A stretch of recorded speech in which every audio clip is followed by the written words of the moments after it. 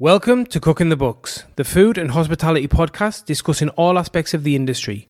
We interview chefs, butchers, brewers, winemakers, restaurateurs, restaurant managers, and we talk about how they got to this point, through the good times and the bad, and what they've got planned for the future. This is Cooking the Books.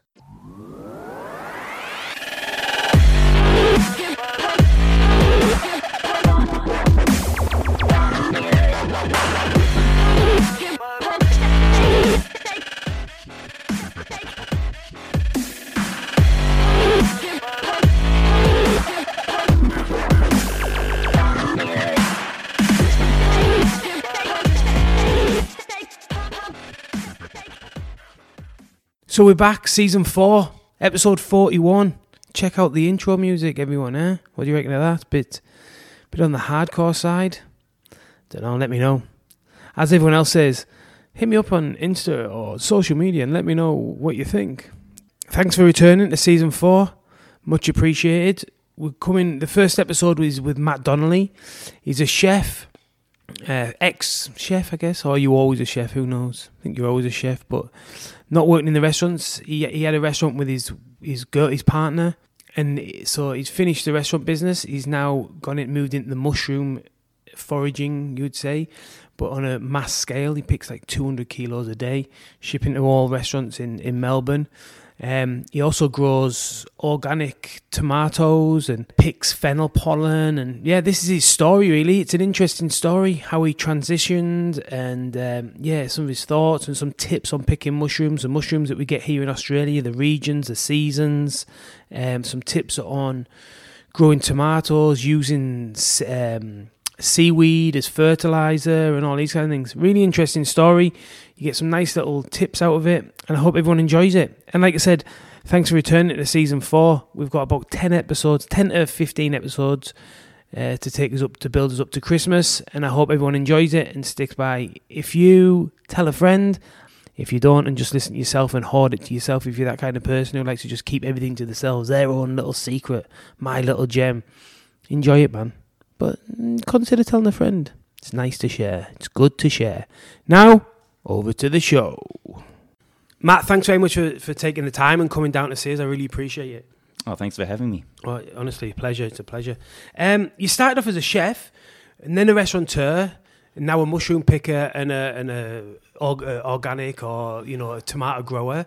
How did it all start? Right at the beginning. Well, I started cooking. I left school halfway through year 11. I wasn't a very good studier in Tasmania. And Mum put me into Drysdale House, which is the TAFE down there for hospitality, and I did a pre-voc course and got an apprenticeship. And I did my apprenticeship down in Ridges in Hobart. Yeah. And then got a transfer over here and did my final year of my apprenticeship. It was a 4-year apprenticeship back then. Oh, yeah. Back in the mid-90s. What 90s was it? What 90? I started in 95 as a 16-year-old. So I was 96. So are you 40, are you? I just turned 40, a few months ago. Yeah, so you're ahead of me, effectively. Yeah. And then I moved to Melbourne, moved to Regis Melbourne, and realised I didn't really like hotels, so I wanted to go into the small restaurants. Did hotels have a bit of a bad rap in them days? Look... Like, did restaurant chefs look like, oh, you're a hotel chef? Was it a bit like that? Yeah, a little bit. There was a little bit like of that. But I was quite into. I've always been a creative person. Yeah. I started reading Gourmet Traveller and that sort of thing, and just seeing what people were doing with food, and that just wasn't really happening in the hotel scene. Yeah. No, not dissing hotel chefs. It's moved since then, to be fair. I think it's more. Absolutely, I think the hotels have really pulled themselves along, and there's some really nice restaurants in hotels as well. Look, it was a culture shock for me when I did go and get my first job outside of a hotel. I went to Donovan's in St Kilda and I lasted about 4 weeks. And nice restaurant. Yeah, busy. So my ambition was there to get to that level of food. Yeah, but I was thrown in the deep end and too young. It was just a shock to the system. I get it. Going from one really cushy environment to like quite a intense environment. Yeah, when you really relied on, right? You've got to be set. You've got to be set. It was full on. So it was an eye opener. Yeah. But then I went to Sati restaurant. I don't know that. it's in next to Gym Palace. Okay, yeah. you know yeah. where Gym Yeah, I Palace know is. where Gym Palace is. Is it down the alley? Like that? Is that an alley? yeah. And back then, this was 2001. They actually had a tailor shop. So Sarti is in Sartorial. It was like a little Italian tailor. Yeah. With a restaurant in it, and it was just nice hours. They changed the menu every day, Nice. Monday to Friday. I worked with a lady called Kate, and we used to go to the Victoria Market and shop for the menu and Nice. write the menu from there. So that was my introduction into fresh market produce and cooking with the seasons. So Yeah, I've yeah. always from that point forward in my cooking career, it was always that's how. Like, it was very much Italian based. Yeah, quite simple, in those clean. years. Yeah, simple, yeah. but just Product heavy driven. focus on Product, yeah. excellent produce. Because Yeah, what I do love about Italian food is you can't really hide. You know, it is simple, but you can't. There's nowhere to hide. Yeah. It's So- a slice of tomato with some olive oil. It's got to be a Yeah, damn yeah, good tomato. tomato. Got Yeah, to be good olive oil. Yeah, get it. I I had the best. I yeah. had that in Rome actually. Yeah. Just a slice of tomatoes and olive Yeah, oil. and some it crusty is. bread. It was It's fantastic. amazing. Yeah, it was amazing. So I've always been that kind of like quite a simplistic chef. Yeah. But But there's but a I've skill always in had- that. There's a skill in that because you've got to find the exactly. product. Yeah, You've got well, to find it. That's the in a skill way. as I've well. sort of become a curator of just nice ingredients, but I haven't been like a super technical Michelin star chef or anything. But Yeah. Fast forwarding to when we were at the Commoner, and I was sort So of you in and did- out of the Commoner. So how long did you train to be a chef for? Obviously, you're 15 from 95, 96, and then when did you start your own restaurant? Oh, look, it was actually Joe who started the Commoner in 2007. Yeah, your partner. Yeah, Yeah. but we went partners at the time. Oh, perfect. I actually worked with Joe at a little place near the Vic Market. Yeah. And we used to go out and buy the vegetables and Similar setup. come back and similar setup. Just Yeah. cooking a different menu every day. That sounds awesome, by the way. It was nice. Yeah. What kind of covers are you looking at? It was a cafe, so it would be probably 80 for lunch. Oh yeah, fuck, it's pretty. But busy. it wasn't like an a la carte. Yeah, thing. It yeah, was 3 more- courses or whatever. Yeah, I get it. Yeah. So that was nice. So I met Joe in 2002, Yeah. and then I went and cooked overseas for a few years in London. Oh, where did you work in London? Morrow. Oh yeah. Yeah. They've got great book. I think they've got a couple of books. Yeah, haven't they've got they? a few books. Yeah. Just nice food. Again, sort of. Similar kind of thing, isn't Yeah, it? yeah, but Yeah, it yeah. was sort of like a Spanish Moorish bent to their food. Yeah, It yeah. wasn't Italian. Yeah. But that was a wonderful experience. Again, just seeing they change the menu every 3 weeks, Yeah. and just beautiful produce. It was very stimulating for a chef, and they would fly their chefs over to go and bring back hamon through the cargo. Would they really? Yeah, just and because it was cheaper than importing it. Yeah. But it was an experience for the chefs. For sure.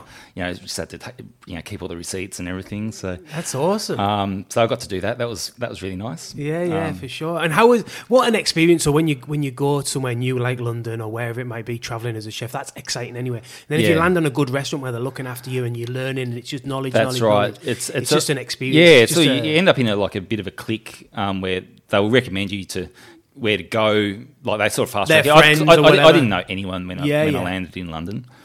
Did you go alone? I had a partner at the time. yeah, okay, yeah. Joe previously had lived in London for about 11 years, I think. So she was married to a Scotsman. And, so she moved back. We met. I went to London for a few years. Yeah. And then I came back. So we were very good friends. Yeah. And then... she asked me if I wanted to be the first head chef of her restaurant that she was opening called the Commoner. Good name. I love the name. Yeah. Great So it was basically modern British food. Yeah. And that was a hard concept to convey. Like people were just going, "What is it, like bangers and mash and that sort of stuff?" But it was really. We loved the gastro pub scene in London, and that's what we wanted to. Yeah, it's a beautiful scene. Yeah, It's a fantastic scene. people don't realise how good food is in London. Yeah. It's excellent. Everywhere. Yeah, Yeah, it's just exactly. it's really good. So that's what we wanted to do in Beautiful. London. So I came back and cooked. And that was her first restaurant. She had a deli in London Yeah. But that was her first restaurant in Australia. And yeah, it was an eye opener. It was hard. I bet. Initially, it was hard. It got we made a lot of mistakes along the way, but got better. And how long did you have that for together, or how long did she have it for? Altogether, we sold it in 2016 in January. Yeah, okay. Yeah, so it was nearly 10 years. 10 years of having a restaurant. It's good. Yeah, it was good. It's good. Yep. You must have met some nice people, good staff, all the rest of Yeah, it. You know, yeah. for Well, sure. initially it was breakfast, lunch, and dinner. Yeah. And I just burnt out. I was doing all of that. Yeah. What did it end up being? Dinner. Just dinner? With lunches on the weekend. Yeah, okay, yeah. Yeah, but we were always shot on Mondays and Tuesdays. Yeah. But Nice. Yeah, it was just like we just dropped breakfast because it was, It's a hard grind breakfast, isn't it? It's a hard fucking Yeah, and grind. it just sort of clashed with, especially on the weekends, you'd have, we'd do like a wood roasted shoulder of goat or something Yeah. like that with beautiful wood roasted vegetables, and that would sort of be available from 12 o'clock. And then the next table you'd have like a prams and people eating scrambled eggs and stuff, and it just Didn't go. jarred. It's just Yeah, jarred. yeah. Breakfast isn't like the best sort of, they're not great margins. Yes, well, they're tiny. You're not aren't selling alcohol unless you might sell a Bloody Mary. they? For the odd person. Yeah, for sure. And they're sitting there for the same amount of time, for the same, by the time you do the maths, the staff, and, when you could be getting $35 instead of $17.50. Yeah. I don't know. It was Okay. quite a pokey little restaurant as well. So in those first few years, it was just downstairs and a courtyard, and quite sort of bohemian sort of furniture. Yeah. It's quite squashy. And then once you start introducing prams into that, Yeah. it's It's a bit of a nightmare. Excuse me. Yeah, it's just hard. All that for sure. Yeah. So you got rid of that. You finished it. Shut the doors. Whatever it might be. Yeah. Well, we had a few things happen along the way in that really? 10 years. So we actually had a fire. Jesus. Yeah, in 2013, it happened on Anzac Day. So that was hard. That was when I initially hooked up with Joe in 2008. Yeah. And then from there on, I was sort of in between. I started my mushrooming, so then that sort of broke up my chefing career a bit. So Yeah, but I was okay. always sort of involved in the off season. But you were getting pulled more towards the mushrooms. Yeah, it just sort of grew. But yeah, we had a fire in 2013, and that was probably happened a month after I sort of bought into the restaurant. Oh God! And it's like, what have I done? Yeah. But it was that sort of turned out in a way to be a blessing. It started fresh. Yeah, we were shut for 10 weeks. Bloody hell! Insurance? You have insurance? Yeah, but it's just so difficult. Yeah. And it's not. We had some people going, it was like an insurance job, and like they weren't. Of course. Yeah, but people sort of had this. Some people had this notion that it was like a money making, like Scam something or that would whatever. profit, Yeah, and it was yeah, just like it couldn't be any further from the truth.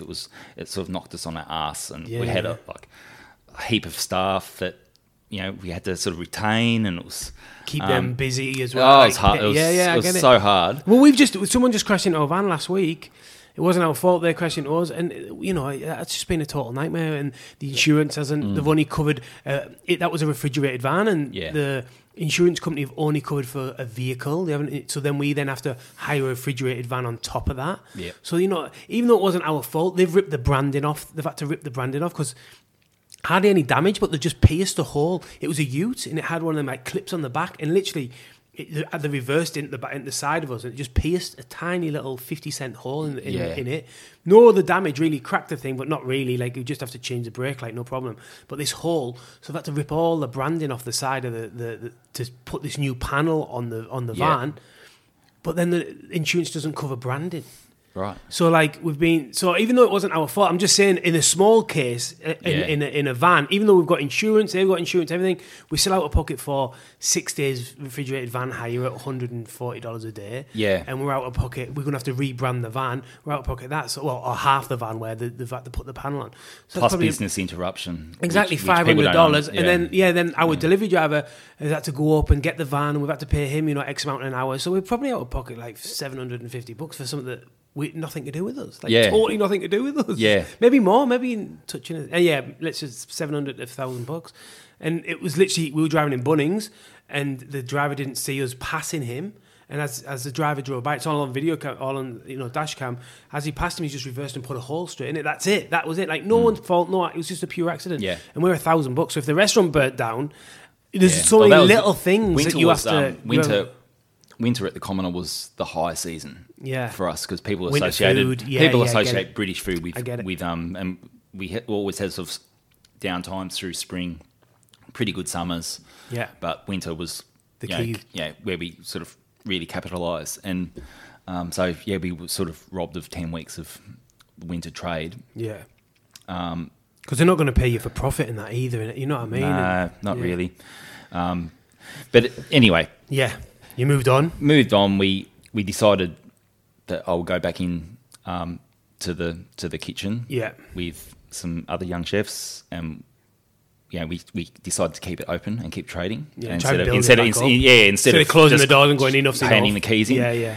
And the way we did that was we were really starting from scratch in a way. Yeah. I decided we were about to buy a house, and that, so the house deposit pretty much went on that, and we decided, look, if I want to go back in there, I don't want to cook with crap equipment anymore. Yeah, 'cause I was a rickety. bit tired of that. It was challenging, and it really tested your skills as a chef. Trying to cook bread in a low boy, and Yeah. learning about hot spots and things. And if you had chefs in there that don't understand that, they get burn things a lot. So we got a rationale and got Treated yourself. Yeah, and it did elevate the food. And there was just the ease of production was Yeah, of so course. so Put good. the timer on, you know it's going to Yeah, be great. that's right. You know, Everything became a bit more automated, a bit more Exactly. consistent. Yeah. Took the excitement out. Burnt arms, squatting down underneath the stove to pull out the thing. Someone knocks you. Yeah, all of that. So, Yeah. so that was good. But the trade-off was, we had to run at really, really low food costs, and so we had to be quite clever with the way we designed our food menus and the way we sold that on the floor. We totally changed the way that we bought our food, All right, okay. and which leads me to I started going into the Footscray markets in the Yeah. middle of the night to buy vegetables. Yeah, okay. And that opened up a whole world of commerce for me with my mushroom business. Yeah. So just going back to that, did that really help going straight direct to Footscray Market and buying them? You think that really helped? Did it? A lot cheaper? It was a lot cheaper, but the payoff is that you have to go there at 4 a.m. Yeah. On top of for me it was on top of a full working week, doing 70 plus hours in a restaurant, Yeah. in a kitchen. So it took its toll, but I sort of used that, and I just saw a lot of opportunity. So the vegetables are cheap, but it's all in bulk. You can't buy one head of celery. You've got to buy a box of celery. Yeah. You've got to buy 10 or 20 kilos of carrots. Yeah, I'm just interested with it because I'm interested at the moment with the restaurant industry because it's going through some massive changes with labour and all the rest of it. And I'm just, I'm always interested, and I'm wondering how restaurants are going to survive. Basically, it's a tight, it's small margins, Uber Eats, Yeah. all these kind of things. It's going through something that I don't totally understand it, but it does feel like it's a false economy at the moment. Like, there's a hell of a lot of restaurants out there on super, super thin margins for profit. Definitely.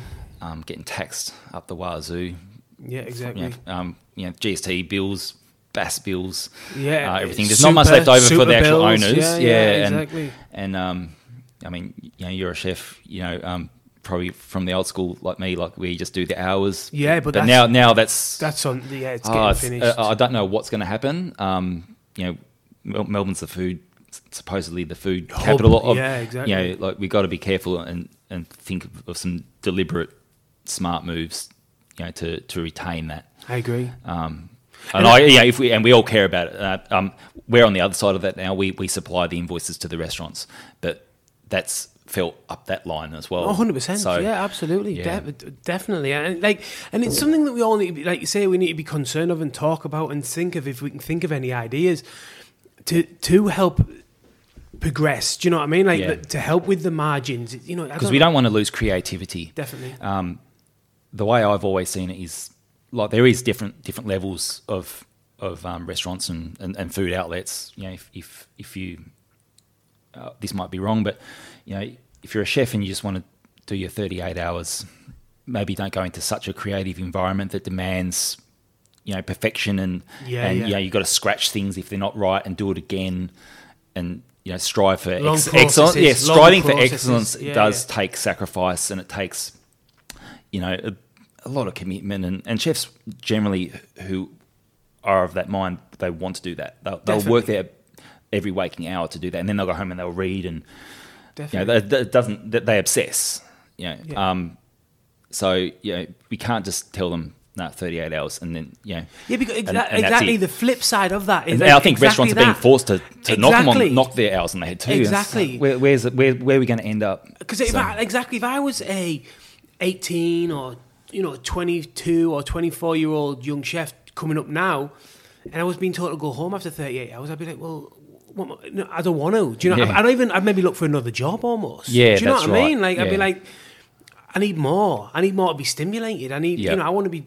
You know, you hear these great stories, you just want to be part of that. Exactly. And I want, if someone's doing 38 hours and you've got someone else doing 65 hours, the person who's doing 65 is going to learn a lot quicker and progress a lot faster, in my opinion, because they're doing more repetition. Yeah. And they're getting used to more systems. Don't get me wrong, I think people should be paid. But I think people should be paid fairly as well. I don't think it's necessarily black and white, and I think as long as they're not spending 70 hours making toasted sandwiches all day, every day, like what could potentially happen in some massive organisations. Exactly, but if it's a trade-off for they're learning, for knowledge, for a true apprenticeship where you're getting mentored, where you're getting looked after, you're getting your food. They're saying, read this book, get that book, go and eat at this restaurant, go and do stage at my friend's restaurant, and they're investing in you. The business is investing in you. That's not for free either, you know. Like, but I think that's a great point. What you're saying, you've got to be honest with yourself and say, do I want to work in that environment? Do you know what I mean? Yeah. And if you don't, well, that's totally fine. And you want to go and work somewhere that is more structured, from as far down as Subway to a cafe to, you know, a wine bar or whatever it might be. But if you want to be at the top level, I think they should almost, because they're also putting back into the industry. If you want to have great chefs, you know, world famous Australian chefs. Yeah, that's what brings people from all around the world to Melbourne. Exactly. So I think, to be honest, I'd love to see the government give, you know, businesses a help, and also something to give them a better foundation of a chance to succeed before they even open a restaurant. Like, a lot of people go in there quite naively. Definitely. You know, like we did. Yeah. Even if everyone. But we hung in there, and when we exited, we did it in the right way. You know, paid a big tax bill. We didn't just paid all the suppliers. You know, we just think that's just honourable. The right way to do it. But I know so many people don't. And it's they're idiots. And it just, everyone else has to pick up the bill down the line. You know, if you're not paying your fish supplier. And you go bankrupt or something. It's like everyone pays like a little tax and through the drip feeder over you know, a few years, and it's just like. And if you're not paying on time as well. Yeah, so I'd like to see people be a little bit more better equipped. In what sense? What do you think? I don't know, but it's something that the government could maybe help. Tax breaks, maybe bit more. Business education, hospitality specific though. Yeah. Even like how to lodge your bass, how to, you know, how much it's going to cost you in super, how much it's going to, a bit of support in that sense. Exactly. Like maybe even, like you say, maybe even someone on the road that you can say, is there any chance you're swinging by? Do you know what I mean? Or whatever. Exactly. I agree on that. Yeah, it seems to be like a health inspector, almost. Do you know what I mean? That will just turn up or whatever. Exactly. Kind of it's because it does seem to be an unregulated industry. I think it is. A lot of things about, especially in the kitchen, are getting better. You know, there's a lot of training going on, and there's some good organisations good restaurant groups that are really doing a great job with training their staff. Definitely. And, people don't swear like Gordon Ramsay Yeah. did back in the day, Yeah, in their face and stuff. So that's a healthy thing. That's moving massively in Australia, I feel like. And I can only really say on that because that's where I've been for the last 10 years. But I definitely feel like here that attitude of, that, arrogant, kind of arsehole-y, kind of a bullying mentality, sex. Because that can push people out of the industry. And definitely.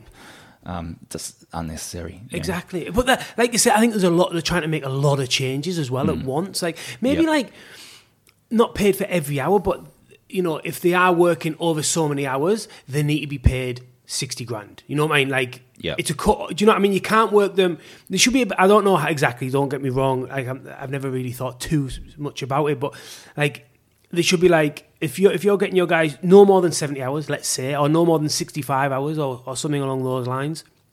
Maximum is that. And then, as long as you're paying them between over 65,000, you've got a bit of a buffer. You don't have to pay for every hour. And then, I've seen it's like, I think, again, don't quote me, I think it's close to $50 an hour on a public holiday. You've got to pay the staff 50. Yeah. If you're running a restaurant that needs you're not going to. That's you can't get a coffee now on Anzac Day. In the city, which is, and a lot of people.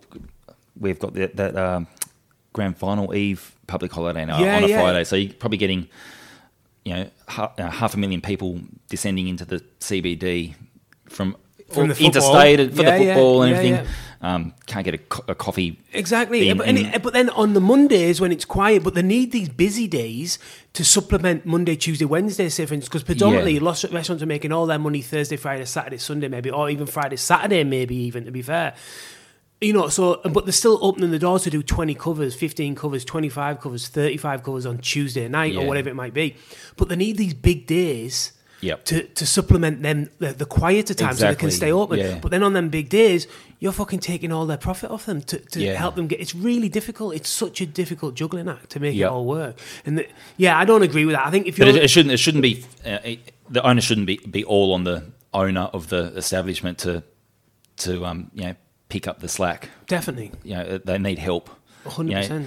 So because if you're paying an 18-year-old to just be a barista, $50 an hour, it's just like how many cups of coffee can you make in an hour? You know what I mean? Or you're on a hiding to nothing. So, exactly. And if it's quiet, it's a disaster. They lose their hours anyway. They knock them off early, and it's just like no one's winning. No one wins. Yeah, so. Exactly.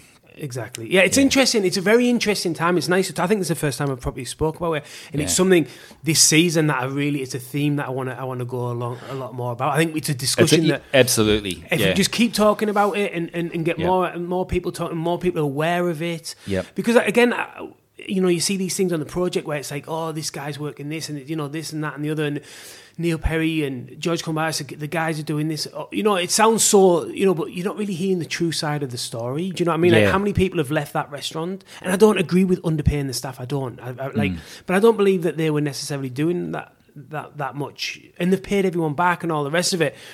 But how many people of them have used their name then to get themselves a better job? Like, if you were just working at a cafe, could you have got that $90,000 job? Yes. Or is it because that you work for that business, they invested so much time into you, you then got that job that you would never have been able to get? How much is that leverage worth? You know what I mean? Yeah, I do. Or you've trained and you've seen all their processes that cost them X amount of money to put all these processes into place, and then you've managed to leave, get your own business or get a head chef position, and you've used all them systems to get put into your business. Yeah, they're taking IP with them. Yeah, exactly. All them kind of things. And then all of a sudden you're a gourmet traveller. It's like such and such moved from this restaurant and gone to this to open their own restaurant. And then all of a sudden, how much is that worth? Do you know what I mean? It's worth a lot. Exactly. But none of that's accounted for. It's just like, they're working 60 hours a week and you didn't pay them, and you didn't pay them $50 an hour in public holiday. Yeah. And there's your fucking $5 million bill or whatever it was. Yeah. Like, they do seem... they did seem to focus a lot on the is it the 457 visa? Visa, which I was on. Right, I was on that visa at Rockpool, to be fair. So, and they were trying to say that they were holding people hostage to that visa. I did not have that experience. No, I didn't have that experience. I just didn't. Like, we did. I can't really. I'm not allowed to talk too much about it, to be honest with you. But that isn't the experience that I had. I had nothing but positive experience, especially with Rockpool. They organised it all. I just all I've got is positive things to say. It was, and I think people are exaggerating. I think a lot of people are exaggerating with that. To be totally honest, being held hostage. You're not held hostage. Do you know what I mean? You can swap your visa. It costs like $50 to swap your visa. It makes it a scary proposition to open a small restaurant. Like, I wouldn't want to do it again in the current climate. You'd have to be a brave person to. Well, exactly. And if you haven't got a reputation, like you might get some people in there that might be maybe with an opportunistic frame of mind to think, well, if I work 45 hours for 4 weeks, I'm going to take you to court, or and whatever, then once you're smeared. Definitely. It's exactly. Yeah, so it's exactly that. It's a tricky one, but we need to talk about it. Anyway, you got into picking mushrooms. Let's get onto the. Oh well, yes. Okay, so we had the fire. Yeah. We had to take austerity measures. Started going to the market. Previous to that, I started picking mushrooms in 2009. Yeah. Just as a way to make a little bit of extra beer money, to be honest. Yeah. That was as simple as that. I was putting wild mushrooms on the menu at the Commoner, just selling like little sides of mushrooms for probably $8 or $9, and I actually did all of that from with a flexi car. Yeah, far out. Yeah, which is a hire car, right? A hire car. Yeah, you get it like a little card and you wave it on the windscreen and the door opens up and the keys are in there, and so that's how I did it from North Carlton. We lived in North Carlton back then. Yeah.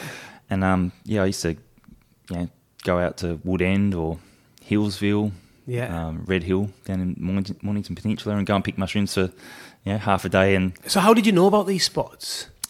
They just I've accumulated these hunting grounds. People tell you, or you actually you see a pine forest, or you see something. The first time I ever went mushrooming was in Hillsville. Yeah, okay. Just went, which is the Yarra Valley. Yeah. Nice area. Yeah. But yeah, I in a pine forest. Pine forest under. I was just told by a friend, just go and look under pine trees, and this is what a pine mushroom looks like. This is what a slippery jack looks like. Yeah. And I went out there, and I was amazed at how many mushrooms there were. Yeah, for sure. Me too. Picked mushrooms. Started putting them on the menu because it was a way of getting my food costs down. Yeah, free, right? Yeah, free mushrooms. Sure. It was great. So I was, some weeks I was getting my food costs down to about 17%. Yeah, and which is mushrooms makes on toast. makes the boss happy. Yeah, and Joe's he's so good at talking and selling, pushing it, things. So she would tell the story to the customers, and we had a really nice, loyal customer base at the Commoner, and they would just lap the story up, and it was good. People enjoy that. Good times, because they I think they like the authenticity of what we were actually doing. A chef going out and picking the mushrooms, and we really were. We weren't. It wasn't a story. It was a truth. We weren't sort of buying them from a providor and telling them that we were picking them. We actually were doing that. We could just jump in a flexi car. I did it on my lunch break one day. Like 3 hours, 3 hour lunch break, 1 hour to Hillsville, 1 hour back, 1 hour picking. Happy days, because you can probably pick nearly 10 kilos of mushrooms in an hour if it's a good spot. So, can you really pick 10 kilo of mushrooms in an hour? Yeah, well, I'd pick more than that these days. Do you? Yeah. By hand? You personally, by hand? Yeah. Far out. Yep. So, if I'm in a good spot. When you say a good spot, let's just say I'll have to show you photos. Yeah. But for people who can't hear, but what kind of, let's say... So let's say this living room, which is, I'd say, 5 metres by 4 metres. Something like that, yeah. That could easily have 10 kilos in it. Could it really? Yeah, easily. Far out. Whether it's all quality or not. Yeah. Well, when I said to you, I went there and there was heaps. It was nowhere near that many heaps. The place I went to, but it's not. It's not like that uniformly through the forest. Yeah. So, and are you looking for? Can you tell by looking at it now that will be a good spot, or the way the light comes through, or the way that the trees? Yeah. Well, when I was saying I've accumulated spots over the years. Yeah. I've accumulated like zones. Yeah. Like I go as far away as the Blue Mountains. Yeah. Go all the way to Adelaide and everywhere in between. So I follow the seasons. I watch weather patterns, and so I started going that far away from probably 2013 onwards. Right. Okay. And I've built my mushroom customer base to a point where the demand is. You need that many. Yeah, I need a lot. I need as soon as I had to buy a cool room for home, and now we've got 2, just so I could actually have a heap in there. So when the sales come through, because I used to pick and sell to order. Yeah, yeah. It was, and I had like a handful of restaurants. I get it. And it was just, that was back in the flexi car days. So, yeah, but when someone rings up on a Tuesday night and says, "I need 5 kilos for tomorrow morning," I'd actually how I started was I was actually hassling the chefs, my customer base, every second or third day, saying, "I'm going mushrooming tomorrow. Would you like some?" And they'd text back and write in my little diary, and off I go and pick to order, literally, and then pack their boxes. Is that stressful that like you're not going to find them, or are you pretty? It confident was. I did put pressure on myself. Yeah. But one day, my stressful day in the first year was one day I had about 105 kilos on order, and I thought, oh, how the hell am I going to do this? Yeah. But we did it. So Joe helped, and it was nice. But then I thought, well, this could be like so much more. So I just made some deliberate. I didn't go to business school or anything. Yeah. But I just sort of made some deliberate moves to grow it. So I needed a car. So I bought myself a Holden Combo van, which is like a little tradies van. Yeah. And I had that for a few years, and it ended up getting wrapped around a tree. But did you have racks in it, like bread racks or something? Yeah, or? I used to do it on the bread racks. Yeah. But I don't do it that way anymore. What is it now?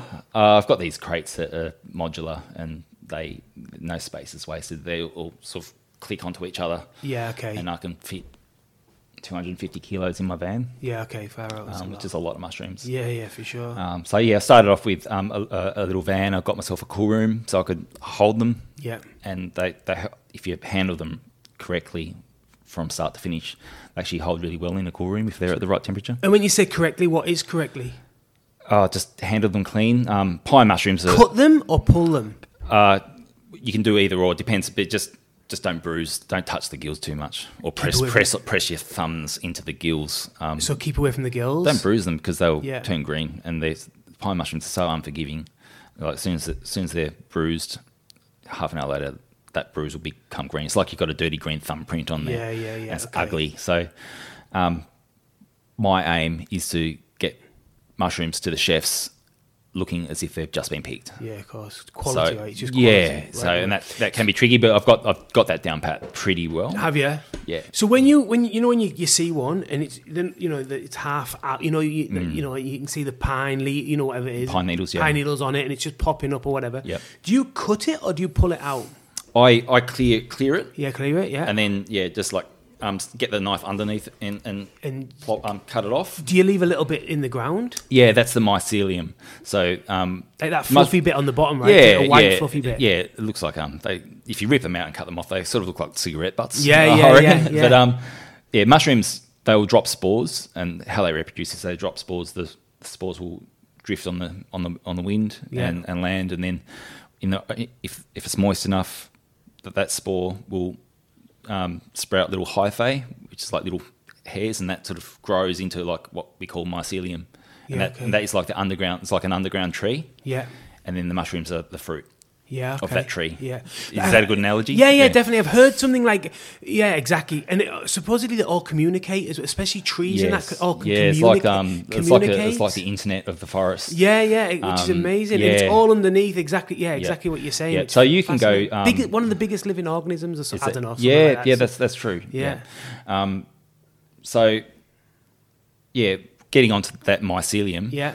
I've got my own mycelium memory, so I'll go to certain forests, and I'll remember where a patch was 1 year, and I'll go to exactly that same spot in the forest. Because underneath, the tree. That's where the mycelium is. It's invisible from above the ground, but I just go back to those spots. So a tip for mushroom hunters is if you find mushrooms somewhere, just go back there the next year.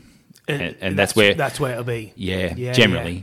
And will that grow over time? It can. Yeah, for sure. Yeah. But that's how I do it. I just go to the same hunting grounds year on year. And so how do you find somewhere new? Will you just go like for a walk with the dog or something? I don't know. I don't have a dog, but I just go. I do a lot of driving. Yeah. So I bought I bought a new Hyundai iLoad with 0 kilometres on the clock in 2015. Yeah, 4 years ago, yeah. Yeah, and now it's got 400,000 Ks on it. Jesus. Just clicked over this year. Yeah, okay. So that's and Joe's got we got a van, pretty much a replica of mine. Yeah. They're both refrigerated. Yeah.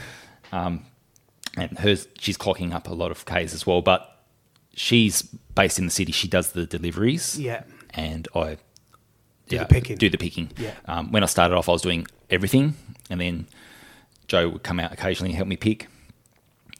Once we sold the restaurant, Joe came on with me full time, and we sort of decked her out with a van and everything. And I said, "This is she had to learn all the delivery routes, and I had all that rapport and with the relationships with the chefs and everything. So it was hard to sort of hand over. Like the chefs were. Yeah, it's slow to build but it takes time. Relationships take time, and they'd always be trying to place their orders through me, and I'll be out in the bush with no reception, so it was hard for them. But they're pretty much there now. Like Joe just handles the orders, and she's way better. Do you know what I mean? It's better. Yeah, it's exactly. absolutely better, and it's just way more efficient. So yeah, exactly. I pick mushrooms all day, every day. On your own, or do you take some with you? This year I did it largely on my own. Yeah, so, okay. But we've just hooked up with the woofing scheme, which What's is that? willing workers on organic farms. Okay. Basically, backpackers can come and work on an organic farm. And for the visa? For the visa. They have to do their 80 days. Not all on one farm, but they have to sort of accrue 80 days over a period of time, and then they can stay for an extra year. So you're getting them? Yeah, we're getting those. Is that working well for you? Yeah. Yeah, that's good. It is. So you just get in touch with them guys and say, I need someone we for 2 signed months up. or whatever. We signed up with that, and we qualified. We started growing tomatoes. Yeah. We moved out to Romsey in end of 2014. Yeah. We always wanted to sort of go out closer to the mushrooms and start growing food and everything. Yeah. Do you see magic mushrooms? I know it's everyone. You do. You see them. Do. Yeah. A lot of them. You see a lot of them. Yeah. Do you? Yeah. But they're a Class A drug, so Yeah, you're not allowed to be caught with them. But I haven't actually tried them yet. I've got some. I've got some at home. Yeah. And they're dried, and I'll take them at some point. But I've got to allocate 3 days to do it. Have you had magic mushrooms before? No. Oh man, No. they're the best. Yeah. They're the best. Honestly, they are the best. Yeah, I'm looking forward to it. Yeah, But, it's I've got to such a sort of great devote experience. a couple of days to it, because I don't know if there's going to be like a hangover or what sort of rabbit hole I'm going to fall down. So Yeah. Oh, it'll be fantastic. You'll have a great time. Yeah. I love magic mushrooms. They're fantastic. But look, getting back to the timeline of things, we sort of bought a house in Romsey.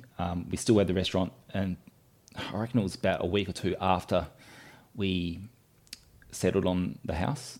Joe was diagnosed with breast cancer. Oh, fucking And serious. it was like, that was crushing and Terrifying. terrifying. Terrifying. I can't describe it. It was Yeah, just yeah. horrible. That was about springtime, 2014. 14, yeah, okay. Yeah, and we still had the restaurant, and it was just like, after we had the fire. It was just like, Jesus, I want to catch a break. It was a bit of a kick in the guts. Yeah, but we got through. We traded for another full year, and we decided to sell it and focus on Health. health, and just do we had the mushroom business, which was largely run by me and her restaurant.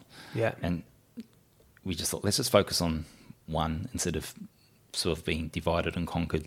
Yeah. So- And out in the country. Yeah, it was just fresh air. we these decided kind of to simplify. Yeah. So Joe got healthy, and we sold the restaurant, which was difficult in itself, but we sold it. Yeah. And we decided this little mushroom business has to pay for two of us now. Yeah. So what we're going to do, because it's a seasonal, obviously. So what are the seasons? Yeah. So we fleshed out our 12-month calendar. So the mushroom season, on a really good year, it will go from end of January all the way through to End of January. What starts at the end of January? pine mushrooms and slippery jacks. Far out. Yeah, and that will go all the way through till 1 year I went into third week of August. It was just so that was in 2015. I had just a monster year. That was actually the year of, where Jo was going through all her treatment. Yeah. And mushrooms just kept on sprouting, and we're like, it was like, I'm not religious, but it was like manna from heaven. Like, it gave me something to do. Yeah, keep you I busy. absolutely threw myself headfirst into my work, which I think is apparently it's a common thing for men to do when their partners get head down. They just how can I help? And they sort of try and put on their Superman cape and do get into that mentality. Without, I'm not sure how healthy that is. People don't sort of deal with it mentally, but that's how I did. I just threw. I just picked more mushrooms than I've ever picked in my life. Luckily it was a really big season.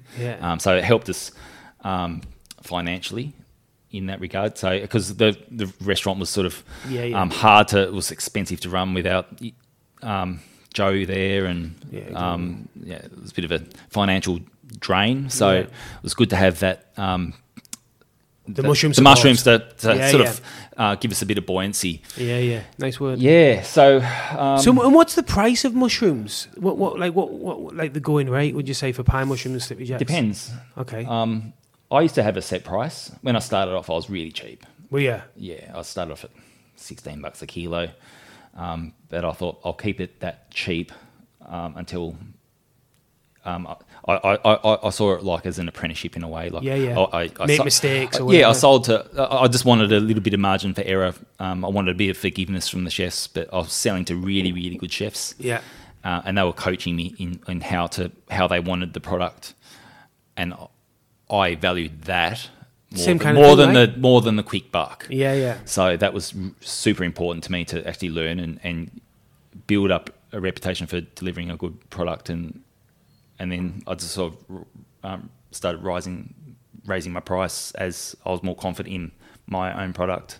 Yeah. And now I move it as the seasons roll on. So if you have to go further away, you charge a bit more. I don't do it based on distance. It's just about supply and demand. So if there's no mushrooms in the market and everyone's screaming out for them, because so for people that aren't from Melbourne and Australia, when it's mushroom season, it goes off quite hard. There's usually about 5 weeks where the market's absolutely saturated in mushrooms. Like people every man and their dog is going out picking mushrooms. People are selling them out of the boot of a car like I used to. Yeah, farmers markets. They're everywhere. They're on from cafes, wine bars, and restaurants, fine dining. Everyone's undercutting each other as well. So like the market is saturated with mushrooms. So that's the time where I sort of drop my price.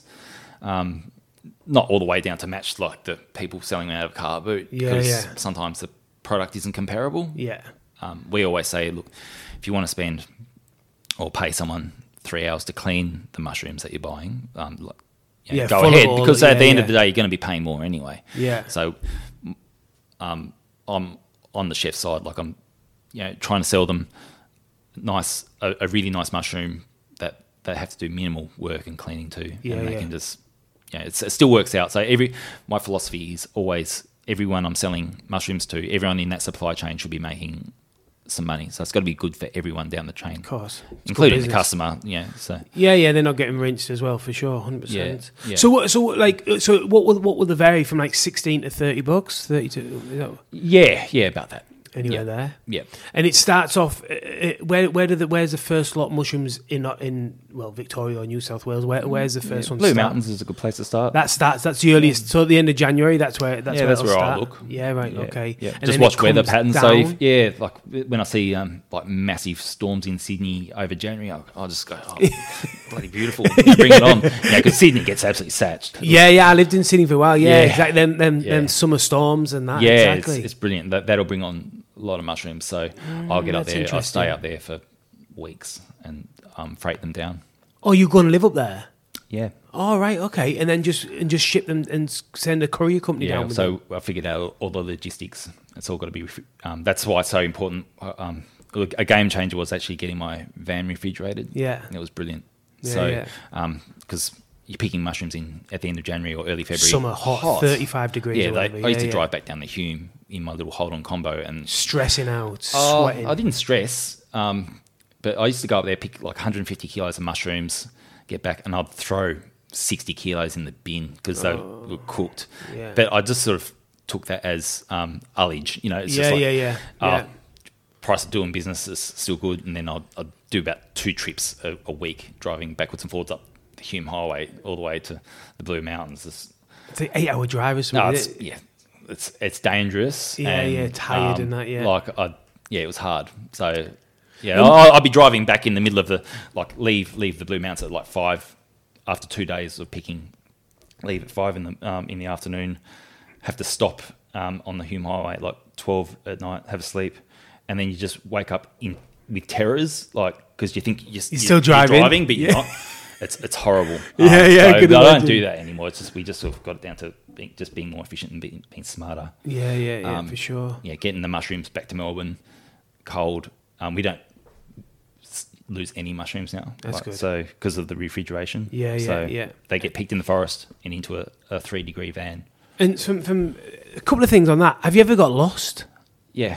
Yeah. A few times. Because when I've done it as well, I'm like, fuck, am I going to be able to get out of here? You mean lost on foot or lost in the? No, in the car? lost on foot in the because if you're in them pine forests it's in rows, you can quite easily I don't know, you can get lost pretty easy. Yeah, I have got lost. My worst thing is getting bogged. Getting the van stuck. Yeah. I minimised it to 1 bogging this year, but I used to be shocking for it. I used to just be a bit too ambitious of, I'll just drive through here and not knowing what's around the corner because I'm exploring. I'm always exploring. Yeah. If I have picked out a spot, I'll just go looking until I find another spot, and sometimes you just go around the track and then all of a sudden you're in a bog. Yeah. It's just like, and how do you get out? Have you got a winch? No. So, like I said, it's a Hyundai iLoad. They're not built for. Definitely not. I've absolutely flogged my car, but it's One day I had to walk 7 k's out and a nice farmer came and helped you out, did he? Helped me out. Yeah. So he just goes, "What the fuck are you doing?" And Look at the mushroom. I always downplay it. So where I go these days, people don't even know what these things are. They just think they're all toadstools, and I just say, "Oh, look, I've got a little restaurant." Even though we don't have a restaurant anymore, I've got a little restaurant. I'm picking mushrooms, and I was just passing through the area, and so I downplay it. I don't open my van up and show them 200 kilos. Of mushrooms. Look at all this money you could be making. Exactly. Yeah. We went to Wood End, and we were on our way on holiday. We hadn't had a holiday for a while. We were starting the business. It was a fucking anyway, and then we went to Wood End, and we just got this new car, and when a 4x4's gone in and gouged out. Yeah, exactly. Yeah. So I'm in the car. Did you end up on top of the ruts? Or? Yeah, and it split the sump. Is it the sump on the top? Yeah. Dropped all the oil, and then we were stuck in the woods with no oil in this new car. Yeah. So I had to get. Oh, it was a fucking disaster. Yeah. It was there might have even been a few tears. There was a few tears. I was fucking gutted. I was so gutted. A few F's and C's. Oh man, it was annoying. Yeah, I got stuck on I tried to drive over a pile of gravel once, and I ended up perfectly balanced on it with. In the middle. Yeah, up in Wood End. And Wood End. I actually dug it out. Until the tyres actually had traction, it was just I've done some dumb things. Yeah. Sure. And how long will it take you to pick 200 kilo mushroom? I know you're saying you'll pick 10 kilo an hour, but it's not constantly 10 if you kilo measure an it hour, in man hours. Yeah. So if I'm a fast picker. I could imagine, yeah. By now I should be. Yeah. So I always try and go to the fastest. I go to the spot where there's the most amount of mushrooms in the least amount of time. Yeah. So if I have to drive 4 hours further for that, that's 4 hours well spent in my book, because I can just fill up really quick. Yeah. So that's my formula. So I can pick on a really good day. Almost maybe 100 kilos in a day. Yeah, far okay. Maybe more. Yeah. It all depends. So And how far's the van? Do you have to keep running back with the tray? Yeah, you do. Yeah. But so I always try and I have walking patterns, effective essentially. So yeah, say the road's there and the van's there, I'll sort of walk and fill my box halfway, and then circle around. So by the time you get back to the van, you're just putting the last mushroom in, on that last meter, and then bang. Yeah, so it's very efficient. So you're picking all the way. Yeah, so you're not going all the way out. Don't walk in a straight line like 1 kilometre, and then. Did you have sometimes to you have to do that, but it's that's like not a smart way to do it, because then you've got to carry that all the way back to the car, and you get sore shoulders. And what do you do for like wastage if you can't get rid of them? Have you got another outlet? We don't waste anything. We sell everything. Oh, do you? Yeah, everything. Yeah, amazing. Not dry. You don't dry them, or no, we don't need to. I don't pick seconds. Okay. I used to for a small. I didn't really sort of advertise it, but we found that people would just go. They just want the seconds. It's like, okay, I just want to stop that, because I just want to do. Yeah, if you've got to bend down to pick it. Yeah, I don't want to fill my van up with crap exactly. when I can fill it up with first. Yeah, for sure. And I can fill it up with first, so I do. Yeah. And we've got enough customers to move them. Yeah, that's good. So, yeah, it just puts the onus back on us to make sure it's got to be a quality product. And what varieties are there? You've got there's so many. Because I've seen, obviously, the Slippery Jacks and the Pine are the common ones. They're the common ones. Yeah, Grey Ghost is another common one. And just pine mushrooms is that mushroom wax caps? Saffron caps. Saffron milk caps. Saffron milk caps. Yeah. Yeah. That's what we would call them back home, to be fair. And then we used to get saffron wax caps as well. Was another one we used to get, I think, back in England. Okay. If I remember rightly. Yep. Got some wonderful mushrooms over there. Yeah, for sure. But you got morels here as well, yes, right? we do. That season's about to we're in the first week of August as of the time of recording. Yeah. So we'll be probably hopefully finding some morels at the end of August. Why are they later in the season? They're a springtime mushroom. Right. Okay. That's just the time they grow. It's a short season. Yeah. Goes for on a good year might go for 6 weeks. Yeah. And it looks like a bell curve. Like the first couple of picks of morels we might get like only 1 or 2 kilos for the day, and then it might rise up to on a good day. You might get 30 or 40 kilos. So nowhere near like you would get with the pines. No, they're so hard to find. Are they? Oh, it's such a pain. And they don't grow. You can find them in pine forests, but they're sort of growing, sort of rocky, granity hills. Okay, completely different completely areas. Different topography. They love to be on really nasty hills. So like I like with pine mushrooms, I try and go for like the easiest picking, like flat, like not too steep. Make life a bit easier. For yourself. I love Mount Macedon, but and they're chopping it all down now. But that was a day of picking mushrooms up there was painful. But with morels, it's just so much walking, and they're so camouflaged.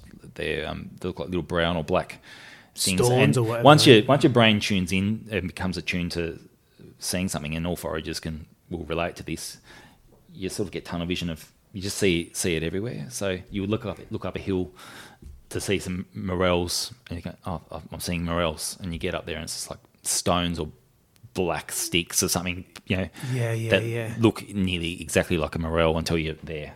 Yeah, I remember when you're talking about. I first got took mushrooming in Australia, and I think I must have picked maybe.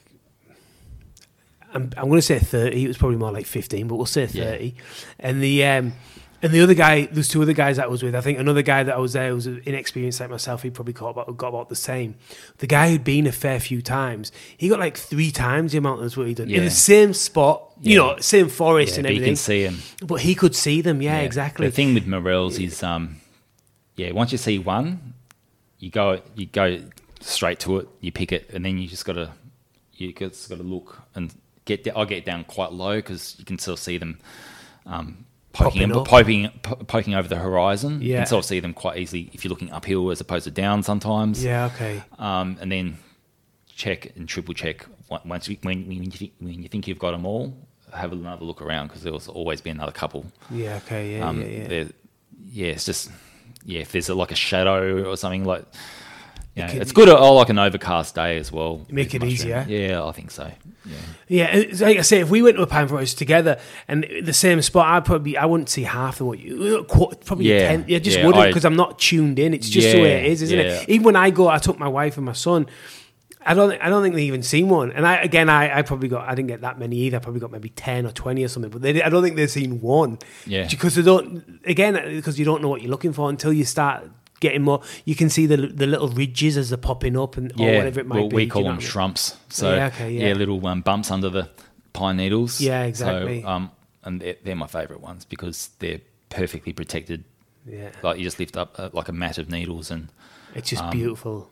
yeah, it's gorgeous. So Yeah. yes, and they're just all like I said, perfectly preserved. Like they're not too wet. Like they're so pine mushrooms particularly are so fragile. Like if it's a really really wet day and it rains too much, they just become waterlogged. Yeah, boggy. So, Yeah. I mean, it's heartbreaking. You're walking through like pine forest. There's a lot of mushrooms there, but 1 in every 10 is usable. Or So- when the slippery jacks have about half them been eaten, you get one. You look at it that way, and it's beautiful. Now on the back, it's just completely you like get a slug attack or yeah. something. So and that's another thing that we find is sometimes you'll find like a certain species of insect or a slug is a mollusk, isn't it? But they'll be in that forest. Like, there'll be like a sluggy forest. Oh, really? And then Okay. you'll go to another forest and there won't be any slugs. Yeah, Or far millipedes or something like that. Yeah, They'll yeah. just chew out all your mushrooms. So spewing. so totally it's spewing. it's funny. Like all mushrooms have all these little different characteristics. Or forests have their own little characteristics. So their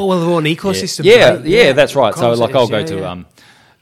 some pine plantations and I know there's a lot of mushrooms there, but I just don't bother with them because I go, it's full of millipedes. So Yeah, they just eat mushrooms and leave them dirty. So I'll go to a forest where they're clean and Yeah. there won't be any millipedes. Yeah, so amazing. that's nice. Yeah, So- amazing. And do you used to do like workshops and mushroom tours and all that? Yeah, we kind of- did. Do you still do Yeah. that or not? No. No, we stopped doing that a few years ago. Yeah, I just wanted to concentrate on supplying. Yeah. But I did enjoy it. There is a lot of interest. Definitely. I around think for sure, I would be super keen to do something along those lines for sure. Yeah. You know, you're not going to take people to your favourite spots. No, Of course you're not. no. It doesn't make any sense. But you want to take them There is a lot of people who are, and a lot of really good people who are doing mushroom tours. Yeah, okay. And they're doing them for small groups. yeah. The last year that we did them, they were so popular because we still had the restaurant and we did them with a mushroom Lunch or lunch. something, wasn't it? Yeah, I remember, yeah. And we did it through Try Booking. So we had bookings coming in for them through 3 different avenues, and I was saying cap it at 50, and it just didn't stop. The bookings just didn't stop coming in, and Because you got a bit of press about it as well. I think The Age did a bit of stuff on you and that as well. didn't it? possibly, yeah. but it was just mental. We ended up taking about 100 people out 3 weekends in a row. It's good business. Yeah, it good bloody is. business. It is, but it was actually out at Harcourt at Brest Winery, and so we did it in conjunction with them, and that's where we did the lunch and everything, and Yeah. because we had to have such a lead into it, we had to do it months in advance. It's impossible to predict if the weather mushrooms or are going to that. be Yeah, there. yeah, because, yeah. we'll put it in May, and hopefully there should be some mushrooms. Well, please tell me those mushrooms. Was there mushrooms? No, Wasn't it there? was so bad. It was it was really stressful. It was Yeah, extremely yeah, stressful okay. because there was one pine mushroom for like 100. All these people were so hopeful and excited with their baskets and all their brand new Opinel knives. Yeah, They were yeah. all ready to go, and I had to for the mushroom lunch, like we had it all pre-prepared with, and course. of course we've got a lot of access to mushrooms, but Yeah. they're just not picked from that area. Yeah. But it was Bit cringy. But that's the if way I was, it if I was is. to do it again, Yeah. I would probably cap it at 15 people at the most. Yeah. And you don't know the location until that week. Yeah, And then okay. and that's how I would do it, and that's how people do it. Do they? Yeah. What are your favourite mushrooms to eat? To eat? Yeah. I love a slippery jack. Yeah, me too. I really love a slippery jack. But yeah, people just don't. a lot of people don't understand quite how to cook them though. Like I have seen chefs trying to saute them in with their pines and everything, like as a fricassee of mushrooms. And it just throws it's like out. sort of putting in. Yeah. You just don't do it. They need to be treated differently. They're way stronger in flavour than a pine mushroom. Like I love the full on texture. umami hit. Yeah, the texture's fantastic. The texture's amazing. I like to cook them sort of low and slow because they will shrink right down to virtually nothing, but just the flavour that they can impart. So you don't need much of a slippery jack. Yeah. So they're so rich, and I think that's why people do get turned off them. You know, firstly because if the texture's slippery and slimy, they probably haven't been cooked out enough. Yeah. And then they're just so rich that they're, you can Bit feel much. ill if you're eating like a cup full of sautéed slippery jacks. It's you're not going to want to eat anything after that. So one slippery jack in a whole sauce will be, or a whole risotto is nearly enough. Yeah. So you can dry them. Yeah. And they're amazing. They come up like smelling very similar to a dry porcini. Yeah. Which is like a cep, porcini and cep, same thing. Yeah, cep. Do we get them here? Penny bun, yeah. We do? Yeah, you get them in the Adelaide Hills. Yeah, far out. Do you pick them? I have picked a few, but I don't specifically go for them. I've only found a couple in my life, but I don't want to spend too much time chasing porcini when I can fill up a van with pine. Yeah. So it's more of a recreational thing, but Adelaide Hills is where they are. I have heard of reports of them popping up in Victoria. But with mushrooms, people just don't talk about their spots. Or if they do, they're fools. It's so, Where did you find your morels, by the way? Exactly.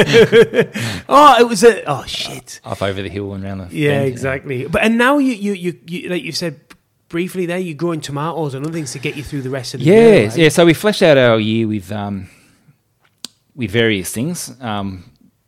When we moved out to Romsey, I tore up the back lawn and started growing tomatoes. And anyone who's started growing tomatoes, you can become really obsessive about them. Yeah. I tried this year. Fuck, I was shit. I was really. I was give shit. it. Don't give up. But I just self-taught. I just watched tutorials on YouTube and watched just tomato geeks. What's your hot tip for them? Oh, they need lots of sun, lots of water. Lots of water, right? Lots of water, yeah. Yeah, that's where I went wrong, I think. I'll do lots of tricks, which we'll go into. But, we like to grow without pesticides or any sort of too much artificial help. Yeah. So what do you use? Well, we're quite health conscious, as I mentioned before, about Joe and everything. And we've always been of that line of thought anyway. So do you use manure or? Lots of manure. Yeah. It's just got to be. We're into composting, of course. Yeah. I actually love seaweed. To grow my tomatoes with. Yeah. Our backyard is probably not much bigger than this living room. The vegetable patch. Yeah. So the first year that we grew tomatoes, I put in 80 plants of heirloom tomatoes, and it was. Is it straight into the ground, or do you have like raised? Straight in the ground. Straight in the ground, yeah. Straight in the ground and tied up with stakes, and Joe, she's really bolshy. She just started selling them to the mushroom customers, and she goes, "Oh, let's do this, on a larger scale next year." And like I said, how? I couldn't see. Didn't have the vision for how we could do that. Yeah. I thought, we have to go and buy some land or something. Yeah. I just couldn't see it. But she, Joe was like a dog with a bone. She actually just drafted up a letter and popped it in letterboxes and put one down at the IGA down at Romsey saying, "Would you like to have tomatoes grown on your property?" She put about 20 letters out and we had about 12 responses. It was overwhelming. So we actually got to go around and pick other people's gardens and that? Well, the big farms, wineries. Right, okay, yeah. They all said, yeah, we're really interested. Good for her. That's amazing. It was such a amazing. It was a real game changer. So, you would plant them and you would manage them. Yeah, we do everything. We just lease.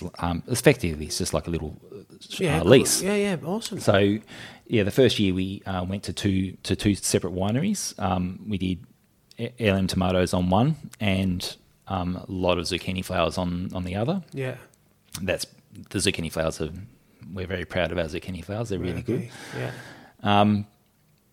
And then we sort of... You like the delicate things, eh? Fucking yeah, well, being a chef, I hated being rogered, from Providors. Yeah. I love Providors and we supply them, but as a chef, you know, I could you can identify those niche things that cost a lot of money. Yeah. And that's what I sort of target. I don't want to sell cauliflowers. Yeah. You know, because that's... Yeah, people. You have to do that on such a massive scale to make money. Yeah, of course. You know, I love cauliflower, but I want to do high profit, faster money. I get it. Makes sense. So, smart. yeah. So, yeah, we ended up on two wineries, and that worked really well. I had to figure out how to apply seaweed to 700 heirloom tomato plants because it's a lot of seaweed to collect. Just get it from the beach. Yeah, I usually wait for it after a big stormy day, you'll find it. You go to a clean beach where not next to a storm water outlet or something, but you'll find it like sitting like that deep in. Yeah, I'd get a trailer load of it, and I put that on the backyard. But to apply that to when you say put it on the backyard, you literally just put just that as mulch, on, just that, or all just around chop it all up, around. or No, you what? don't have to. And Just put it on? people say that you can rinse it so it's not too salty. I didn't even worry about that. Yeah, it keeps the slugs away, supposedly. Is that right? Is that right? Well, it acts like a weed mat, so it's like mulch. So weeds don't come through. Yeah, but it slow releases all the trace elements. Same as sea salt, but it's like a more natural thing. Yeah. So that's a hot tip for starters. Oh, it's brilliant. Yeah. So but just be careful not to get anything that's putrid. Yeah. Shite. Yeah, exactly. Yeah, so just a little bit. That was something that my father used to do. He's back in Tassie, he just put kelp all around the garden. It is a little bit whiffy. It smells like the tide's out a little bit in your backyard. Whatever. But to apply that to 700 heirloom tomatoes, I actually ended up getting what you call a UBC tank. So you go out to farms and you'll see like a big cubic tank. Yeah, I've seen them. Yeah. And I looked up how to make liquid seaweed fertilizer. So it's basically just putting a heap of seaweed in a bucket, covering it in rainwater, and then letting it sort of sit for three weeks or so, and then you just use that juice and use that to water your tomatoes, and it's the same effect without all the without the mulch. But you're still giving the nutrients. The nutrients. Yeah. And do you think you get a good result out of that? I think it's brilliant. Yeah, I've seen a few people, like the people who live near us. They and I've seen Phil Wood as well in Mornington. One of them fish. You know where they've got the fish in the different tanks in the water. Have you seen that before? Is that where the live fish, you mean? Live fish, live fish. So the poo is going out. Yeah, exactly. That's good. It's all like they use literally the fish swim in these things. Yeah. Exactly. It comes through the food tract. It all comes out, and then it all goes into the plants that are growing around it. Yeah, it's good stuff. Yeah, it's amazing. Yeah, it's amazing. Like people, I think a lot of people don't really think too much about their food, and vegetables need to grow in poo. Or shit, or decomposing things, because from decomposition and death comes life in a way. So it's a nice, going nice back thing. into the earth and coming. But So it's a good thing. We should all be doing a lot more composting and, with your own food scraps. All food scraps really should be going into the green waste. Really, like the council should be getting on it. We've got a massive waste problem in Australia. I seen that the other day. One of them went bankrupt. Have you seen in Victoria? It's an absolute 300 disaster. tons of plastic or something, and they don't know what to do with it. They're contemplating putting it. Yeah, and we've still got fucking Ushies and Cole's Little Shop and all that sort of... making these little toy things. Yeah, and they're sort of saying good things are happening at Coles with farmers and stuff, but they're just fucking the environment big time. They fuck everything up, Coles. Yeah. So, no, it's so... A little rant. Yeah. It's so true. No, I'm with you. Yeah, exactly. Yeah. They're not the only ones, of course. It's Woolworths and stuff as well. But all the mass supermarkets. Yeah. Like you say... Don't get me started on $1 milk. Yeah, exactly. Yeah. No, they make me cross. No, yeah, exactly. Yeah. It's frustrating. I'm with you, honestly. I'm with you. So now you've started growing these, and a friend of ours, Victoria Salisbury and Sean Hurrell, they're partners, and Victoria's dad has got this beautiful. He holds the world record for the biggest leek in the world. It's really? Yeah, honestly. But he's got this beautiful greenhouse, and he grows these tomatoes. He's mad for the tomatoes, mad for it, and he grows them up, and then he grows them along. The whole greenhouse is like full. It's like going in like a tropical forest. Do you know what I mean? Like, because like one plant it doesn't have to just be one like that. As long as you can like trestle it. Is that what it's called? training them up and trestling them. Like, they'll keep on growing. Yeah, exactly. I didn't realise that. So you can get shitloads of, if someone knows what they're doing, they can get 5 times. You can even grow them upside down. Yeah, okay. You can basically get a bucket and put holes in the bottom and plug them into so that they'll hang down from the roof of your greenhouse. Yeah, far out. Yeah, so I've seen some really crazy things. To maximise. I've seen, I mean, if you want to talk about tomato grafting, that's another thing what's that? altogether. So we actually did that last year, where you can basically, it's like making a Frankenstein tomato plant. Put them together. Yeah, so heirloom tomatoes are quite prone to disease and problems. Yeah. And that's why you'll see like a bog standard tomato is being sort of cultured in a way that the ones that end up in Coles with, the generic tomato in a supermarket will just be a generic tomato that's easy to grow, high volume. They don't really care about flavour, but they they taste a bit watery, and they're not special. So good things need to. They're hard. Things in life are tricky sometimes. But that's why that's the joy of doing it, and that's the satisfaction of when it works. It's really satisfying. Yeah. So the flavour in a heirloom tomato it's nothing like it. Yeah, and so, the colours and all the colour. That. Yeah, so they're prone to. I'll go off on these. I'll go off on these tangents, but that's good. So they're prone to disease, but you can actually graft them onto what you call a rootstock, which is like a general tomato. A bog standard style. Bog standard, it's super disease resistant, grows like an absolute weed. It can grow in virtually any sort of crap dirt. Yeah. And the variety that we used was an Estamina tomato plant. They don't taste very nice, but they just grow super vigorously. It's like a V8 engine of tomatoes. Yeah, hardcore. And when they get to maybe 3 inches high, both plants, you got to sort of match them up for width with their little tree trunks, and you cut them on a 45-degree angle and sort of put the top of the heirloom tomato onto the bottom of the rootstock and put a little clip on it, and then put it in a little tomato hospital.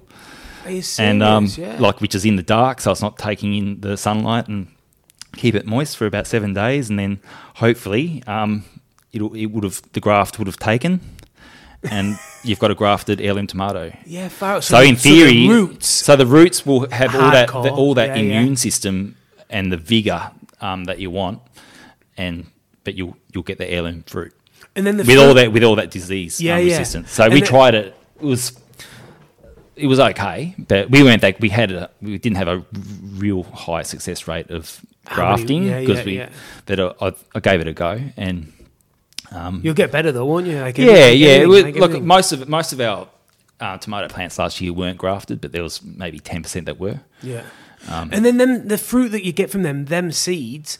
What are them seeds? Are they like you can save them, and then you wouldn't need to regraft them, or you wouldn't? No, you wouldn't. No. They'd have all that on them. They'd have they're the heirloom tomato, the variety of heirloom tomato that it is. But would it have the strength of? No, you probably have to. You'd have to regraft. Yeah, I guess so. Yeah, and do that a few times to get it. But I don't think we'll be doing much grafting this year because we're quite, we've got pretty good practices. Some things you can't help, like if there's a bit of a disease that's in the area, like it'll affect the entire town. Yeah. So, okay. Like black spot on leaves and things. So there are measures that you can take to, like people who grow tomatoes might come home and if they're not spending every day in their tomato patch, they might just come home one day and see it's all destroyed by black spot or something, or it's been attacked hard. by. I couldn't believe how hard it was. Honestly, but because we're in it every day, you're sort of right on any problems that arise. Like I'd forget to water them for 2 days or something. Do you know what I mean? Yeah, because I I want to be good at it and I want to be interested, but I'm just, like I am interested. It takes but time. Yeah, They're like they're quite needy. They're Yeah, not the yeah. easiest thing to grow. Yeah, They really need a lot of attention. So we pump them. We try and get them growing really quickly, and then once the fruit's starting to set, we sort of back that water right off because it's nearly like a water balloon. You don't want to sort of blow them up and they start splitting. Okay. So once they And if you give them that, does it affect the flavour? You know, like in grapes when they're about to harvest, if it has a big dump of water, it kind of dilutes the grape. yeah, Or not? we haven't found that, No? but Yeah, look, it's not- we've selected varieties that are we're focused specifically on flavour. Yeah. It's got to have like good flavour. We go for size. Yeah. So we're predominantly beefsteaks. They happen to be a late season tomato. Yeah. So everyone was begging us, when are your tomatoes starting this year? And it's like they didn't kick in till about first week of February. Yeah, far It was out. late, but they went all the way to May. Yeah, okay. And once we were picking 100 kilos a day of heirloom tomatoes. And so it was a crap year for everyone because it was so cool through those November, December months. And then we had a freak heat wave, I think, over a few 2 weeks, and then went cool again. And I did muck around with the tomatoes. And are you selling them into restaurants in Yeah. trays, mixed trays, or? Yeah, we just do. I think they're 3 or 4 kilo trays. Yeah. I've learnt to just standardise. Just do sell units. Don't take orders from chefs for 1 kilo of this and 3.7 kilos of that and So stuff. what We is just it? go- It's a 3 kilo tray. Take Yeah. it or don't. It's you just want a simple as box. that. You just want a box of tomatoes, or you want a box of mushrooms. Yeah. Okay. We don't do half boxes or. And what's a box of mushrooms weigh? 2 So kilos. 2 kilo for mushrooms and Yeah. 3 kilos. There are exceptions, of course. Like when we sell the morels, because they're so expensive, and some chefs, I totally get They wanna that. do a We'll special sell or half whatever. a kilo. Yeah, of yeah. course we will. Yeah, as long as we of don't have to drive out to the Yarra Valley to deliver them or something. Yeah, you know. because also a morel's definitely more. Even though they're all a garnish, you can still do some Yeah. big dishes with. Yeah, with and it. it's something that's nice to share. Like if a chef is curious, but they can't, and they're Can't in afford a it, little small, restaurant, but- yeah, you I know, get it. like 100%. I feel it. So Yeah. it's We like- used to stuff that. We used to do a great dish where I only learned to clean morels. Do you know when you trim the outside? Have you ever seen that? no, I haven't. Okay, so I think in some places in Europe, I think they like maybe growing sand or something like maybe not sand, but quite gritty, Yep. kind of like a gritty. I don't know. I've never picked them, and I'm not that an expert in it. But they come in a little bit gritty. So what we used to do was, Pierre was the one who showed me how to do it. You know, it's got the white bit on the end, and then it like bulbs up a little bit, Like a light globe. Yeah, like a little tree, effectively. Yeah. You get a sharp paring knife, and you just take off like a tiny thin thing all the way around because it's like lumpy, right? You know, it's got the lumpy. You just kind of take that first little. I don't even want to say a millimeter. I mean, like just take a little bit off, and then we used to quickly wash them. Yep. And put them on a tray and everything. But when you used to just take that top layer off and wash them, it would get rid of all that sand and any of that grit that was inside them. Okay, yeah. And that's what we used to. That's how we used to clean them. Good. Because sometimes they're in there. It's a bit gritty. Yeah. But if you do that, Yeah. you get rid of all that grit. And then we used to. This occasion, we used to make a scallop mousse or a langoustine mousse. I can't remember. It was whatever. And we used to pipe. So good with seafood. Yeah, pipe them into the down that. Yeah. Like, what do you call Down it? the shaft. Down the shaft. Yeah, exactly. And then we used to. I think we quickly steamed them and sorted them, or we might have just sorted them in foaming butter or something. Yeah. Like that. It was lovely. I've got we know a chef. His name's Alex, and he used to have the Good Table restaurant in Castlemaine. Okay, and he used to go and pick his own. So there's morels up around that area, and he used to go and pick his own morels. And he used to fill them with duck liver parfait and saute them, and then deglaze with Pedro Jimenez. Yeah, beautiful. Yeah, exactly. They're banging. great to fill. Yeah. That must be, They're born to be filled. to be filled. Exactly. Yeah. You know, like I'm happy. We're a bit lazy at home. We just have them in like have a nice roast chicken with morel gravy. Morel sauce, exactly. Morel Just as you gravy. do, you know. Exactly. Well, listen, I'm going to wrap this up. Yep. Where can people find you if they want to order from you, or Yeah, look, we're on Instagram. Yeah. So I'm Mushrooms Anonymous. Yeah. And Joe's Mrs. Mushrooms and Mushrooms Anon. Yeah. So yeah, and Joe's at Mrs. Mushrooms Anon. And the business, what the business is called? It's we've actually started up a company called Our World Without Walls. Oh, okay. So that we're moving forward. We've got a website up and running now, but Yeah. But So the best thing is to look on your website or follow you on Instagram. Your phone numbers on Insta's the first. That's the easiest way to find us. Yeah, And yeah. you'll find our mobile numbers. Yeah. And you can see all the pictures of all the mushrooms and that. And I seen mushrooms. one like this, like a bloody dinner plate. Yeah, That was we've got some. We take pictures of oddities and And people can just get in touch for mushrooms and tomatoes. mushrooms, tomatoes, zucchini flowers. Yeah. And then we've got our dried fennel pollen and our black garlic. Yeah. Which is we You didn't make talk it? about that. Yeah, that's massive in itself. So we've got those shelf products that sort of that we can sort of make, and then we just sort of reach for them all through the year. So the fennel pollen's massive. That's the shittiest work. It's it's because it's so hot and it's a little bit snaky. And Snake, as in real snakes. Yeah, because when the fennel pollen comes out in season, it's around October or so, all the way through to into summer. Yeah. And there's just snakes everywhere, and it's What snakes? brown snakes. Like just they don't look good.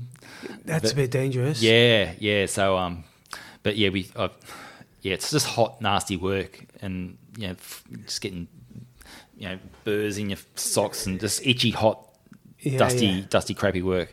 So yeah, picking fennel pollen for 6 hours in the sun and then dehydrating it, and then we put it into a nice little tin and everything. And our black garlic, that's another story because we process 120 kilos of that at a time. Because all I know about black garlic, again, quite ignorant with it, is in a rice cooker. Yeah, that's how I started. Yeah. And now it's we scaled that up to the point where it was, we had it out in our back veranda and the whole neighbourhood was smelling of garlic, and that was only doing 30 kilos at a time. So what do you do it in now? I've got these big machines that do it, but the demand was quite good for it, and so we thought, we'll just build it up and invest in it, and the business has sort of grown into that. Yeah, beautiful. So do good business on the black garlic? Yeah, we do. We sell, like I said, we're processing 120 kilos at the moment. Yeah. We're just sort of catching up with demand. We had a little bit of an issue with with the supply of good garlic. Yeah. And so we had about a month of no production, and that was so that put us behind, but we can't. How long does it take to process it? About 32 days. Yeah, okay. Yeah. So it's And what is the process? I know we're going to go, but what is the process? What makes it black? Why does it because it starts off as normal garlic, right? It's just it's a bulb of garlic. It's just held at a temperature and humidity over a period of time, and it's got like a reaction that happens in the garlic, and it's sort of, you just end up with this beautiful caramelly, garlicky, umami.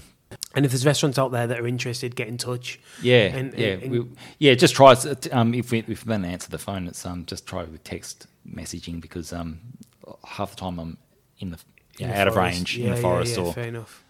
All right. Well, listen. Thank you very much. I hope everyone enjoyed it. I thought it was fascinating. That's all, folks.